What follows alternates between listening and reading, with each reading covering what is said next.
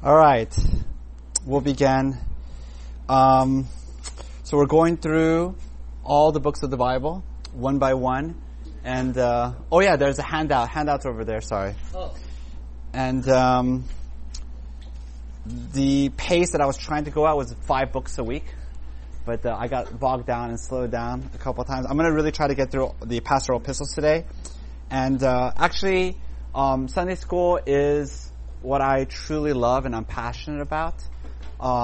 If I could write my own job description, it would just be Sunday school every week. This is my happy place because it allows us to go sort of more deeply into the biblical texts. We're looking at, so my goal is to be very disciplined and get through all the books. Because there's so many other subjects I want to get to as well. Today we're going to look at what are called the pastoral epistles. They're called pastoral epistles because they were written by Paul to pastors. Ooh, it's getting really warm. Actually, Dan, can you fix it while I think you just turn it off. Turn it off? Yeah. It was written to pastors about the organization and care of the local church, which maybe at first blush might seem like, then I don't need to read this if I'm not a pastor. But it is broadly applicable to all Christians, everyone who's doing ministry, which should be everybody.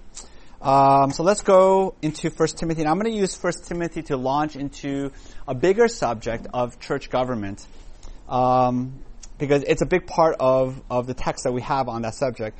But it's written to Timothy. He's pastoring in the city of Ephesus. You could read about it, how he came to faith or how he joined Paul in Acts 16, verses 1 through 4. The purpose of the letter Paul gives us, I'll read to you chapter 3, verses 14 and 15. Listen to this. I hope to come to you soon, but I am writing these things to you so that if I delay, you may know how one ought to behave in the household of God, which is the church of the living God, a pillar and buttress of the truth. So that's the purpose. Paul wants to give Timothy instructions about the life and the organization of the church. I think it's interesting he calls it the household of God. The word household there is the Greek word oikos. Oikos simply means household. It's not really a word that we use in the English a lot. It's because modern American society is so individualistic, and the families that we have are nuclear families, so just mom and parents, parents and children. But in the ancient world, they lived in a household. So this was multiple generations. These are grandparents, parents, aunts and uncles, children, cousins, all living in the same structure. Not only that, not only blood relatives, but servants would live with you. So it's a really big, bustling, kind of crowded, 20 to 30 people would be all living in this one household compound. I think it's interesting that he uses that word to describe the church. What does that mean? The Christian life is not a solitary existence, but it's inside of this multi-generational, messy, dense family. And so how do we live together in harmony in a family, right? In a family, you have fights, you have disagreements. And so this is where the importance of church government comes into place. And theologians always love to use words that are not common usage. So if you look at the literature, it's not called church government, it's called church polity. The word polity here means government. So we're going to talk about church government, church polity for the majority of the class today. And when I talk about church government, people have a natural aversion to it. They don't like it. They think immediately associations of church politics, infighting in the church. But I think there are 2 good reasons why we should study church polity. Number 1, the Bible talks about it in a great number of places. If the Bible talks about it, then it's important for us. It's there for our instruction and edification. Secondly, the lack of government does not spare us fights, but it creates more fights. The absence of clarity and legitimacy in church government leads to more fighting. And Paul says in 1 Corinthians 14:33, God is not a God of chaos, but of peace. So church government is there to provide structure and order. If you've ever been to a country with very little government, like Haiti, you'll realize that good government is a deep blessing to the people. It doesn't seem like that in the United States, but we actually have a very stable, relatively good government, and so the people can flourish. All right, so the question of church polity, there's two basic questions. The first one is, where does authority lie?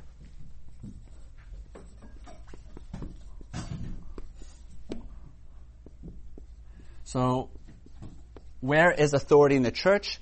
And historically speaking, there have been three answers. And this maps onto the three basic forms of church government that have been proposed or people have enacted and practiced in throughout history. You may not know this, but actually the major reason why denominations split or were created is because of this debate on church polity. It was a much more intense issue, for example, during the Reformation than it is now. But if you, for example, know the English Reformation, this was the major issue that split all the denominations. So the first answer is the people. The authority in the church lies with the people. You could sort of think of it if you map it onto just governments. Let me slide this. Somebody please remind me to return it. But so the people, so think of it like democracy or direct democracy. The people make the decisions, and we can call this a form of church government congregationalism.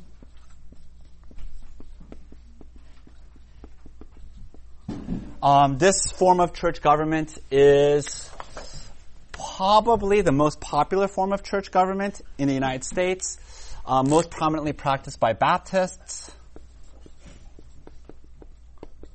But there's a lot of denominations that are similar to this. The second answer would be elders. A small circle of leaders who have the authority, who make this decision. So you could think of this as a republic. And this maps onto another form of church government called Presbyterianism. The most prominent denomination being Presbyterians. And then finally would be, where does authority lie? It would lie with a single bishop. And you could think of this as monarchy. And this maps onto Episcopalism. What denomination does this remind you of?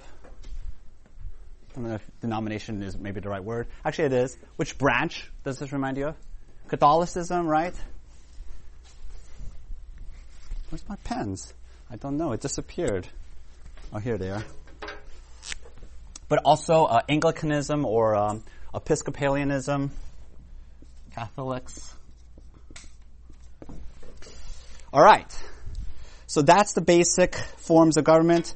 You could just see why denominationalism was formed based on church government, because Presbyterianism is based on the word presbyter, which is the Greek word for elder. Episcopalism is based on the Greek word episkopos, which is where we get the word bishop. So you have these two major denominations, and their basic name is has to do with the form of church government. If you know the English Reformation, what happened is the Church of England split from the Catholic Church. They adopted all of the Lutheran doctrines of salvation, but they kept the Catholic forms of church government. So it was a kind of like hybrid form. And then what happened is that this reform movement in England started. They were called Puritans, and they wanted to purify, truly reform the church, looking at the teachings of Calvin. So they rebelled. There was the English Civil War, and so then they formed Presbyterianism. And then this is where Presbyterianism came out of, the Westminster Assembly. There was all this fighting. But basically, these are the three basic forms. And then the second question, I told you there are two major questions about church polity, is what is the relationship between the churches?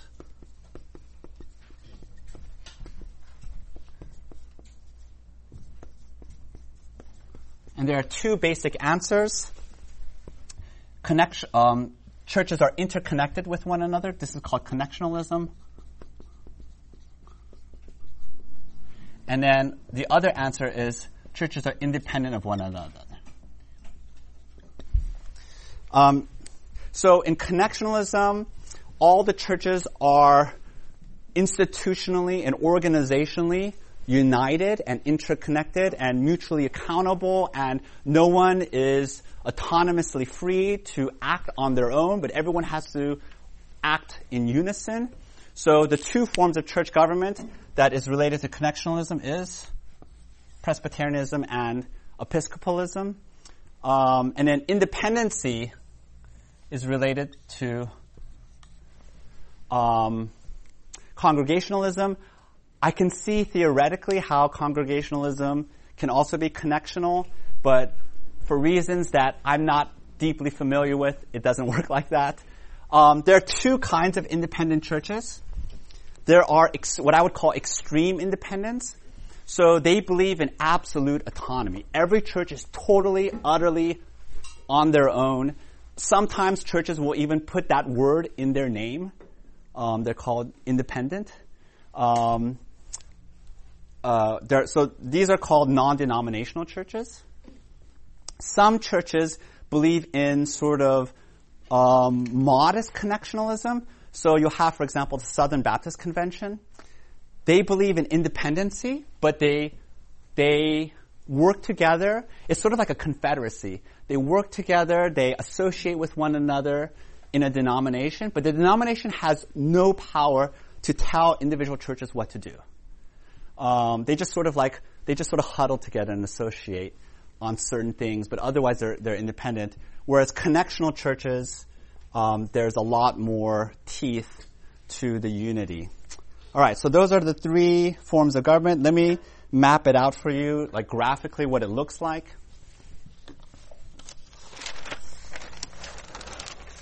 Oh dear. All right.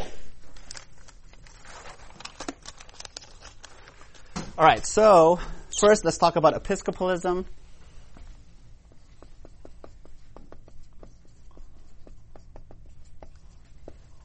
So in Episcopalism, you have a single church leader at the top, the bishop.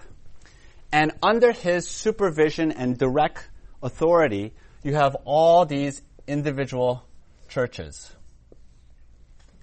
And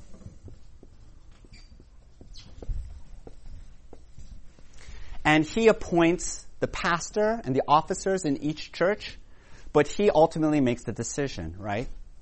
And so, in a very hierarchical denomination or branch of Christianity like Catholicism, the Bishop of Rome, which is called the Pope, the Father, he then appoints, it's too much, there's too many churches, so he appoints bishops under him, and then those archbishops appoint bishops under them, and so it's like the government, it's like the military, there's just like all these different rankings. In, for example, Anglicanism or Episcopalism, you have each bishop handles their region, and then all the bishops sort of gather together, and then they coordinate and work together. But they don't recognize necessarily a single head, although the Church of England does have a head, but he's not nearly as powerful as the Pope. All right, let's talk about Presbyterianism.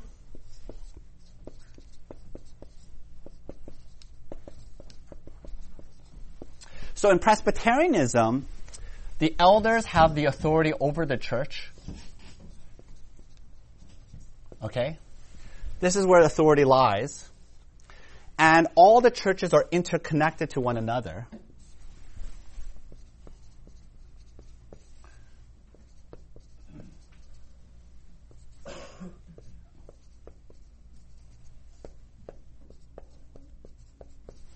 Do you see? And when we talk about Presbyterianism, what do we mean by elders? Let me just talk about the PCA, which is our denomination, which is the denomination, of course, I'm the most familiar with. We have two classes of elders. We have pastors who are called teaching elders. I'll put TE. That's actually the lingo that we use. So there are pastors, and then there are elders that we call ruling elders. RE. The difference between the two classes is that pastors are full-time and they specialize in teaching. And then elders are usually working. They have, their regular job. But then they also do the eldering sort of as an extra activity beyond their regular work. But in a Presbyterian system, pastors and elders are equal. They have equal authority. They have different roles, but they have they're both elders. They're both shepherding. They have authority over the church, and then they're all interconnected in the sense that all the elders meet together. I should have mapped out graphically what this was going to look like in an organization called the presbytery. Does that make sense? So the presbytery is a regional gathering of all the elders, teaching elders and ruling elders, although practically speaking in the PCA, it's usually a bunch of pastors meeting because it's like during the work week. Although we have a lot of ruling elders there too. And the decisions and the decisions of the presbytery are binding and authoritative to all the churches. Does that make sense? And then above the presbytery, we have something else called the General Assembly. I'll just put GA here. And that's the National Assembly of all the presbyteries. That meets once a year. And you could think of it as sort of courts of appeal. Let's say the elders are having a dispute, so they talk to the presbytery, they consult all the other elders, and let's say there's a big dispute at this level, then they go up to this level, to the General Assembly, and then they can make these decisions. So that's Presbyterianism. And then finally, Congregationalism.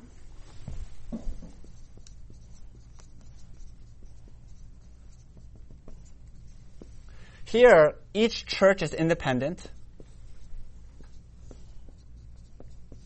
No church has authority over another church. They can associate with one another, like the Southern Baptist Convention. They can coordinate, like they do missions together. Or they'll support a seminary together. But otherwise, each church is free to teach its own, like, doctrinal positions, for example. Or each church is allowed to organize their church in their own way. They don't have to follow common structures or procedures. And the people have the ultimate decision. And it works out differently in different congregational churches, but all major decisions are voted on directly by the congregation. So, for example, the budget is voted on by the congregation, other things. They will have elders, pastors, and deacons, but those are more like officers appointed or voted on by the congregation, but the authority still lies with the congregation. And then there's a fourth form of church government. I didn't mention it because it's going to get a little messy, but it's sort of I would call it hybrid congregationalism. These are churches where they sort of follow Presbyterianism in that elders are given the authority, but they still maintain independency. So each church elders is separate. Before I go on to the biblical case for Presbyterianism, are there any questions about the three basic forms of church government that we see? So the two basic questions is, where does authority lie? And are churches connected or independent? Yes? What happens if the General Assembly has a problem? They just do straight vote. So, like, let's say there's a Presbyterian meeting, and let's say there's 20 people there, and let's say 11 people vote this way, 9 people vote this way. They can appeal to the General Assembly and say, we have this major disagreement, and then the General Assembly is the final court of appeals. It's sort of like, you could think of it as the Supreme Court. So the Supreme Court disagrees all the time, but it doesn't matter. Whoever has the 5 votes, they win. Yeah. Yes? Where do deacons fit in the Presbyterianism? Deacons are also officers in the church, but they don't have authority. Right, but how are they appointed or elected or decided on? Yeah, so in an Episcopal system, these are appointments made by the bishop. In a Presbyterian system, they're elected by the congregation. So both deacons and elders are elected, but deacons is not an office of authority. It's an office of service. Diakonos actually literally just means servant. And I'm thinking about all the things that, like the administrative things that it seems like the pastors and elders, teaching elders and ruling elders are doing at IGC right now. And Yeah. I'm wondering if that load will be lessened. oh yeah, for sure. Yeah, that's the next step. I'm eager to appoint deacons. I think in many ways the future deacons of IGC are people who are already assuming that role in many ways. They're already recognized servant leaders in our church. But what we do is we officially recognize them and we give them a kind of authority because of their office. And we honor them and recognize them in that way. But the difference is that elders is a position of authority and deacons is not a position of authority. Right. So, like when you mentioned budget earlier, Yeah.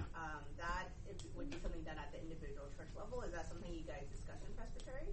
Yes. IGC's budget? Yes. So every presbytery will have its own policies about what will promote the good health of all the churches. And so there's all kinds of accountability structures. So for example, you have to submit your notes, your elder notes to the presbytery. Like your meeting notes? Your meeting notes. So I've been reading Canyon Creek's meeting notes. They are mind-numbingly boring to read. But I just have to read through them. And then if there's anything that concerns me or that I find to be alarming, then I can raise an issue and say, this is disturbing to me. And that way there's accountability. There's a lot of, we don't necessarily submit individual budgets, but we do submit, for example, the salaries of pastors. So this is a way for presbytery to look at things and make sure there isn't excessive pay or there isn't excessively low pay. Either way, yeah. So actually, presbytery has some guidelines that they give us for how we should do things. Any other questions? Yes. How did they? Which model Did the Apostle Paul follow? That's a good question. That's the next one. So let's go into it. Young, did you have a quick question? No. Okay. All right. Huh? How does the authority of Christ fit into these? All three polities will say they are following the great shepherd, the authority of Christ. So nobody is disputing that Christ is the head of the church. But then how does that play out? Right. For example, in Catholicism, the Pope is his special representative. But in these other two forms of church government, we don't recognize any one individual as being given special representational power. All right, so here's the biblical case for Presbyterianism. As I said, I don't think the Bible is silent on this issue. So the first answer is, let me address Episcopalism. It's based on this whole idea that there are two different offices, presbyteros and episkopos. But if you actually read the Bible, episkopos is translated overseer. And then presbyteros is translated elder. But those two words are interchangeable all the time. And I don't want to go into all the proof texts, but they're swapped out all the time. And I think what's going on here is that Paul is just using different labels or different titles to describe different angles of how to understand the single office. So episkopos means basically overseer. This is like the manager. Like, for example, there's a work crew. There's a manager to the work crew. That's the overseer. So it's talking about the managerial role of the elder. And then the word elder, of course, just means old person. You don't necessarily have to be an old person, but it's talking about usually older people are wise, they have experience. So it's talking about that. I think contrary to congregationalism, elders clearly are given authority over the church. So let me read you 1 Timothy chapter 3. This will be the time when we read 1 Timothy 3, but I just want to highlight a narrow section of the passage. It's interesting to me that when Paul talks about, the Bible never has church government section, church polity section. We pick it up incidentally through like a dozen or so passages, including this one. His main focus is the character qualities of elders. But in reading the character qualities, we can pick up their role. So the saying is trustworthy. If anyone aspires to the office of overseer, that's the word, by the way, episkopos, right? But it's the same as elder. He desires a noble task. Therefore, an overseer must be above reproach, the husband of one wife, sober-minded, self-controlled, respectable, hospitable, able to teach, not a drunkard, not violent, but gentle, not quarrelsome, not a lover of money. He must, listen, and this is the salient verses, he must manage his own household well, with all dignity, keeping his children submissive. For if someone does not know how to manage his own household, how will he take care of God's church? Now, let me just read the whole passage and then I'll circle back to it. He must not be a recent convert, or he may become puffed up with conceit and fall into the condemnation of the devil. Moreover, he must be well thought of by outsiders so that he may not fall into disgrace, into a snare of the devil. So, if you look at verses 4 and 5, that qualifier is not there for deacons. There are actually two qualifiers that are not repeated among the deacons, which is able to teach, so the teaching role, and then managing, being a manager. And the qualification is, if the elder has his own household, and almost always, this was the case, there were no single people in the ancient world. If he in his household, he has to demonstrate that he's been a good manager. Or maybe a better way to put it is, he has to demonstrate he's been a good spiritual leader and a good shepherd of his own family. And that's the necessary qualification to then be a shepherd and a spiritual leader to the family of God, the church. So there again we see the authority position of the elder. It's not printed for you in your handout, but let me read to you 1 Peter chapter 5, verses 1 through 2, and then I'm going to also read verse 5. Listen to Peter. So I exhort the elders among you, shepherd the flock of God that is among you, exercising oversight. So it's the language of shepherding is very important. The congregation is the sheep, and the elders are called shepherds, right? And what is the relationship between shepherds and the sheep? Shepherds have authority over the sheep. So likewise, elders have authority. And Peter says, exercising oversight. And then in verse 5, he says, likewise, you who are younger, be subject to the elders. So submit to the elders. Obey the elders. So again, this suggests the republic form of the government, not pure democracy. It's not the congregation who decides things among themselves. It's not the sheep deciding where to go, but authority is given to the shepherds, and then they make these decisions. Any questions about elders? There are many other passages that demonstrate that elders have this shepherding authority. But any questions there? Yes? I'm just thinking right away of Paul, who was single, right? And he would have been is that just a special exception to not managing a household, or is Yeah, Paul was an unusual exception. He would have been a bit of an oddball. There's some question about whether Paul was actually married beforehand and then his wife passed away. But yeah, Paul would be such an exception. Any other questions? All right, let me go on. What about connectionalism, right? Where did it go? Here we go. Connectionalism versus independency.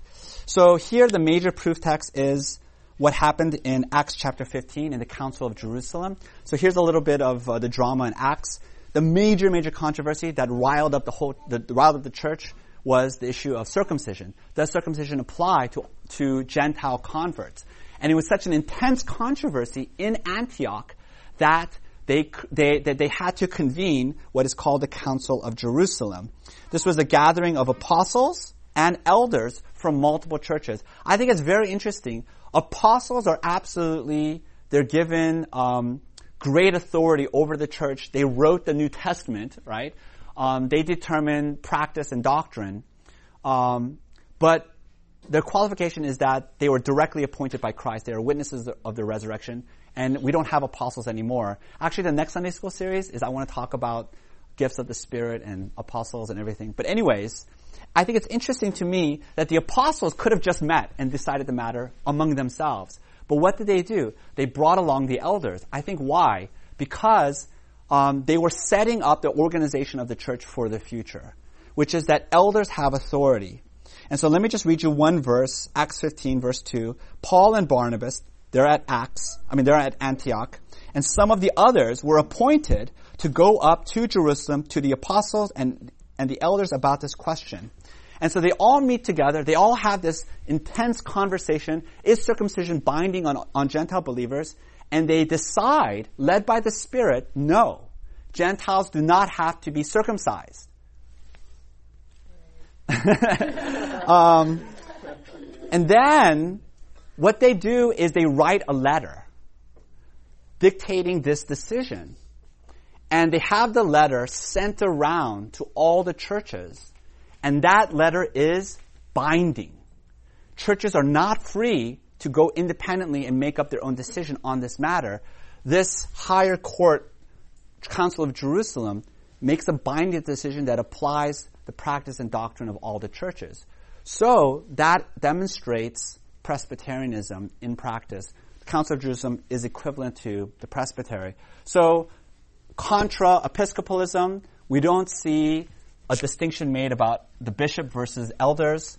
Contra Congregationalism, we see elders in authority, and we also see the churches are interconnected through a presbytery. Any questions on that? Let me just see how I'm doing on time. Okay, I'm doing so well. But any questions? Do you think it's fair to say that congregationalism is more common in this country? Absolutely. Yeah, it is the most common form of church government. The reason why is it has to go back to the Reformation, but basically the Reformation was objecting to Catholicism, and the objections basically had to do with two issues: the doctrine of salvation, but also church government. And so the Presbyterianism represents what's called the High Reformation.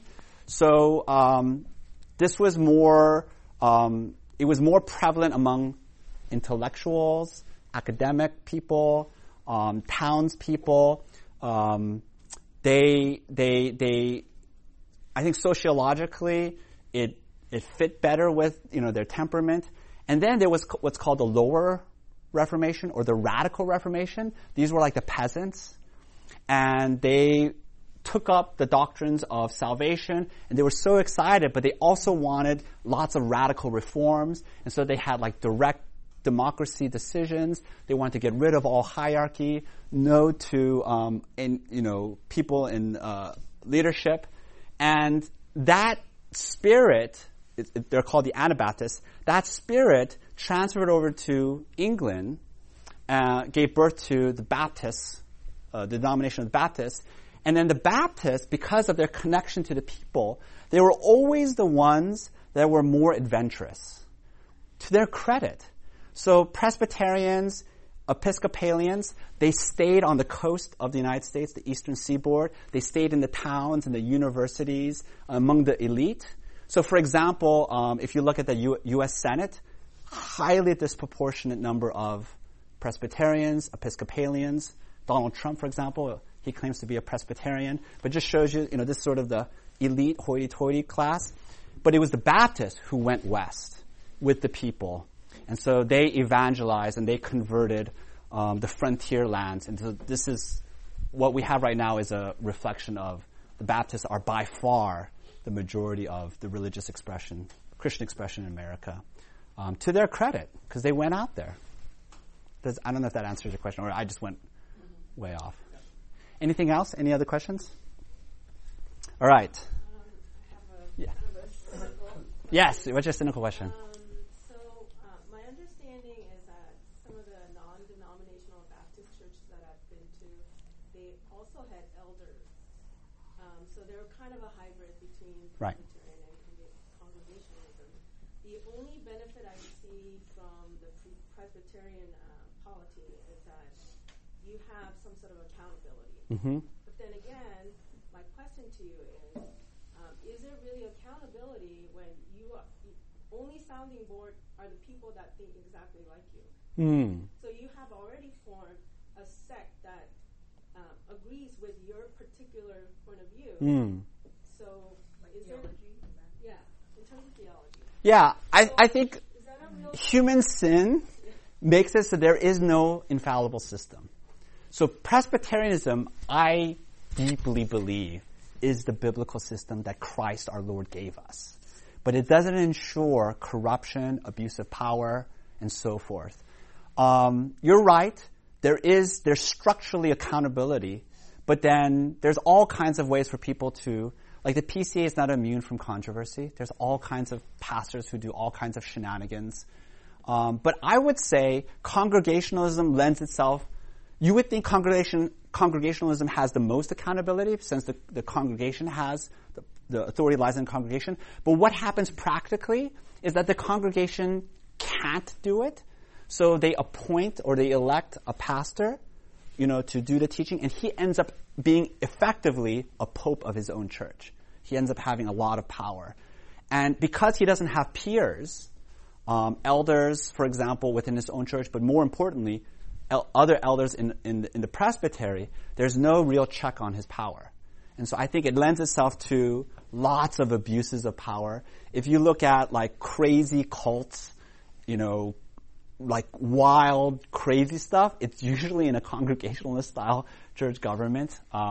Maybe that's my own biased perspective looking at it. But also you have individual cases of extreme abuse, but I think what you have in Episcopalism is you have system-wide structures of abuse. Because it's all hierarchical, it goes down from the top. So I think what's going on with, for example, the sex scandal in the Catholic Church, it goes back multiple decades because you have a single person at the top. He gets to make the decisions, and then, it lowers it down. So I'm trying to think, like, in our own presbytery, could some massive scandalous abuse, for example, like what happened at Willow Creek, right? Could this pastor just prey on women over multiple decades with lots of complaints? Or what happened at Mars Hill with Mark Driscoll, right? Lots and lots of abuse where lots of people are complaining. Could that just go on and on and on? I truly can't see how that could happen. Because in our presbytery, you have a bunch of independent people. All the pastors love to talk. And so it's presbytery goes on forever for that reason. But everyone, like, nobody is like a pope. Everybody, has their bossy opinion. And so in that sense, it keeps it in check. But are you saying, like, there isn't full representation like women? Is that where you're going at? Maybe that was in the back of my mind. Uh-huh. I guess what I was going at was, all the differences that the, different denominations that they have, how, we just keep it separate instead of, arguing through that over and over again with the new generation, with the new cultural context. But whereas, a particular system of theology can be just continued because there's no sounding board. But I mean, like I said, I've been to non-denominational churches and Baptist churches that had what from my perspective, had a very decent elder board that, had a good balance of power. But, Yeah, I think I guess the reason why I like Presbyterianism is because from my perspective, Presbyterianism is not necessarily superior. So I guess I need you to convince me. yeah, I think in the end, even a good elder board is not sufficiently robust enough to check a particularly charismatic, talented, abusive pastor. So you need, I think, other elders in other churches who aren't under the sway, who then can act as a check. So I think elders within the church should act as a corrective check.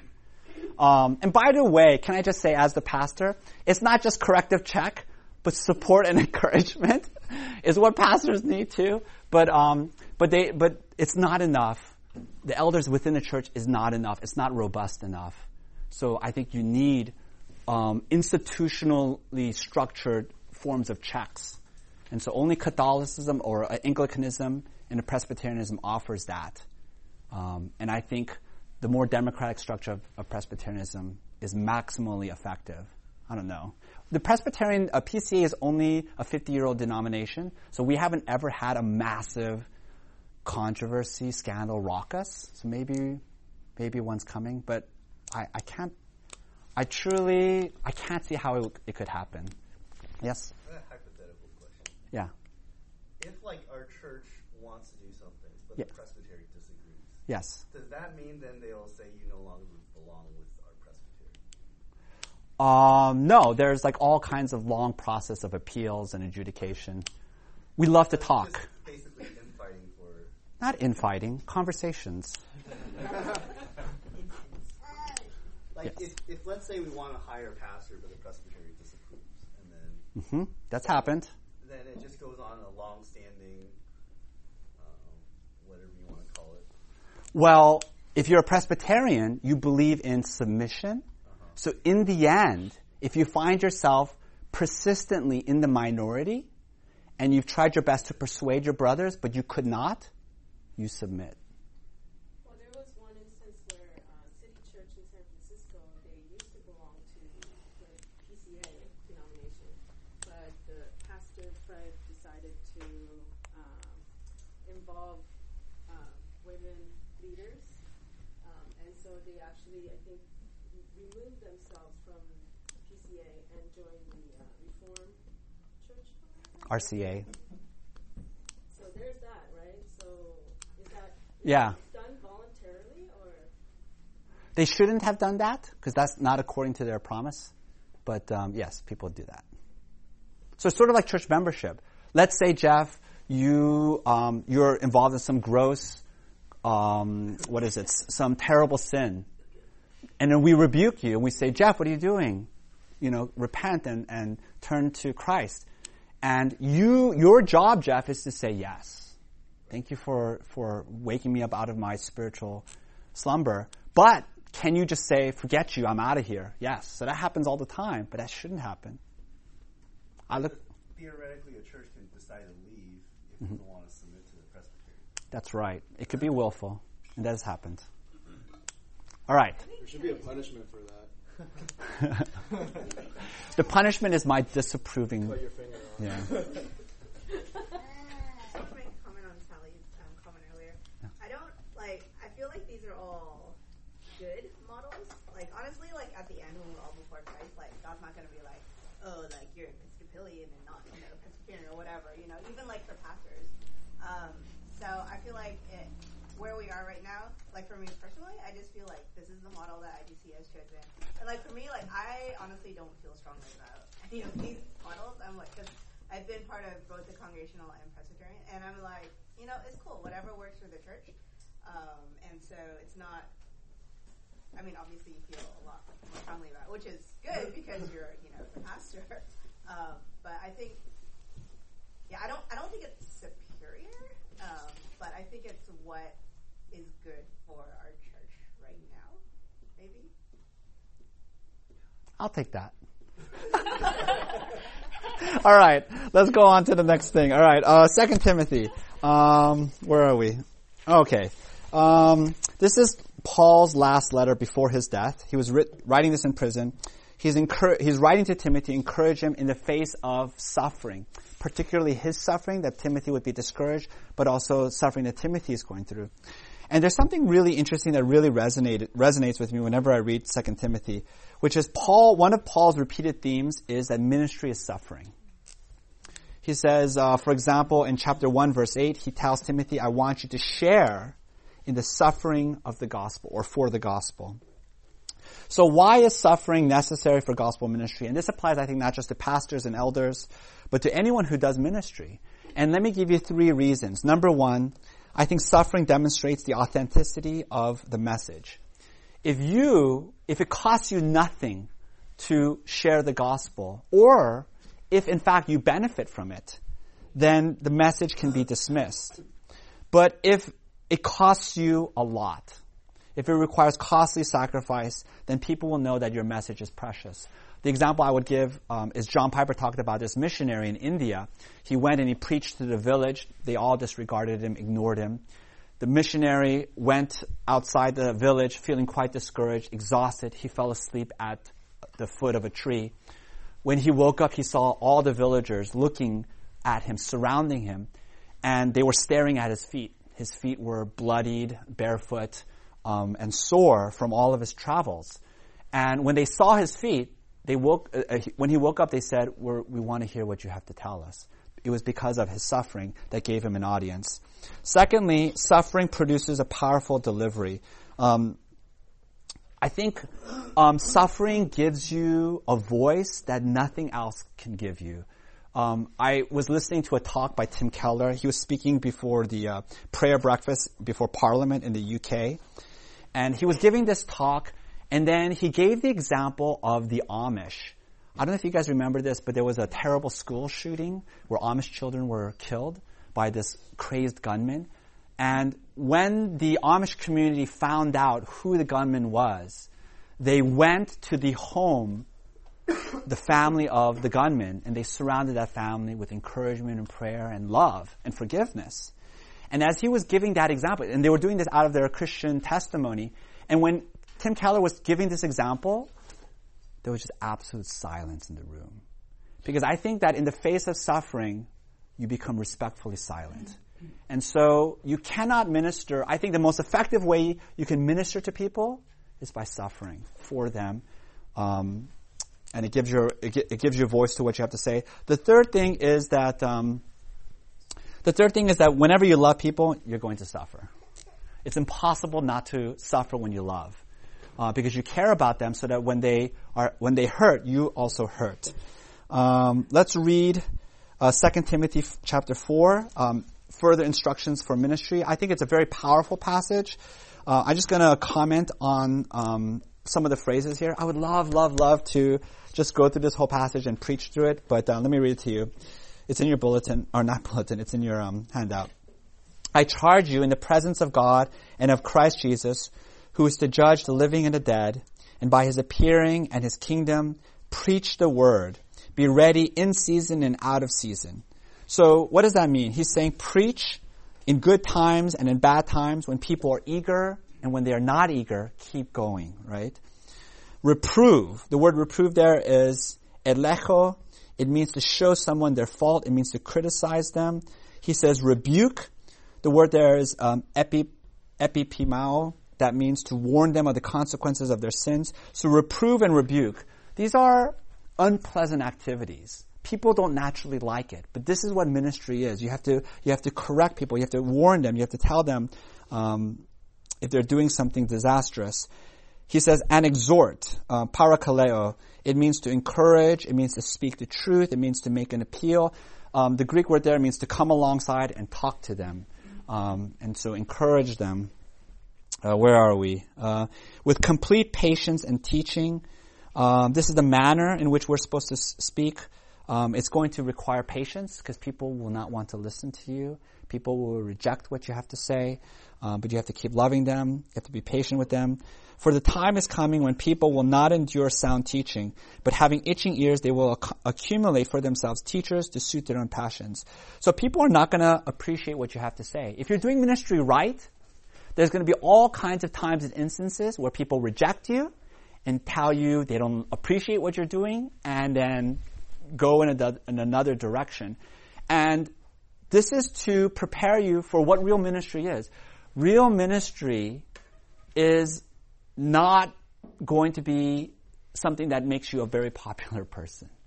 You deeply love somebody, but they're not going to appreciate it often. What is it? And will turn away from listening to the truth and wander off into myths. As for you, always be sober-minded. Sober-minded means don't be swayed too much by emotions, by problems. Be steadfast, be steady. In other words, you're going to want to quit all the time, but keep going. Endure suffering. It's interesting. He doesn't say if there's suffering, endure it. There will be suffering, but your role in ministry is to endure it. Do the work of an evangelist. Fulfill your ministry. For I am already being poured out as a drink offering. I think it's a very compelling imagery. It's a drink offering in which you pour out and you offer it to God. And so that's your life, right? You're not being poured into. You're being poured out. You're giving yourself everything that you have. And the time of my departure has come. I have fought the good fight. I have finished the race. I have kept the faith.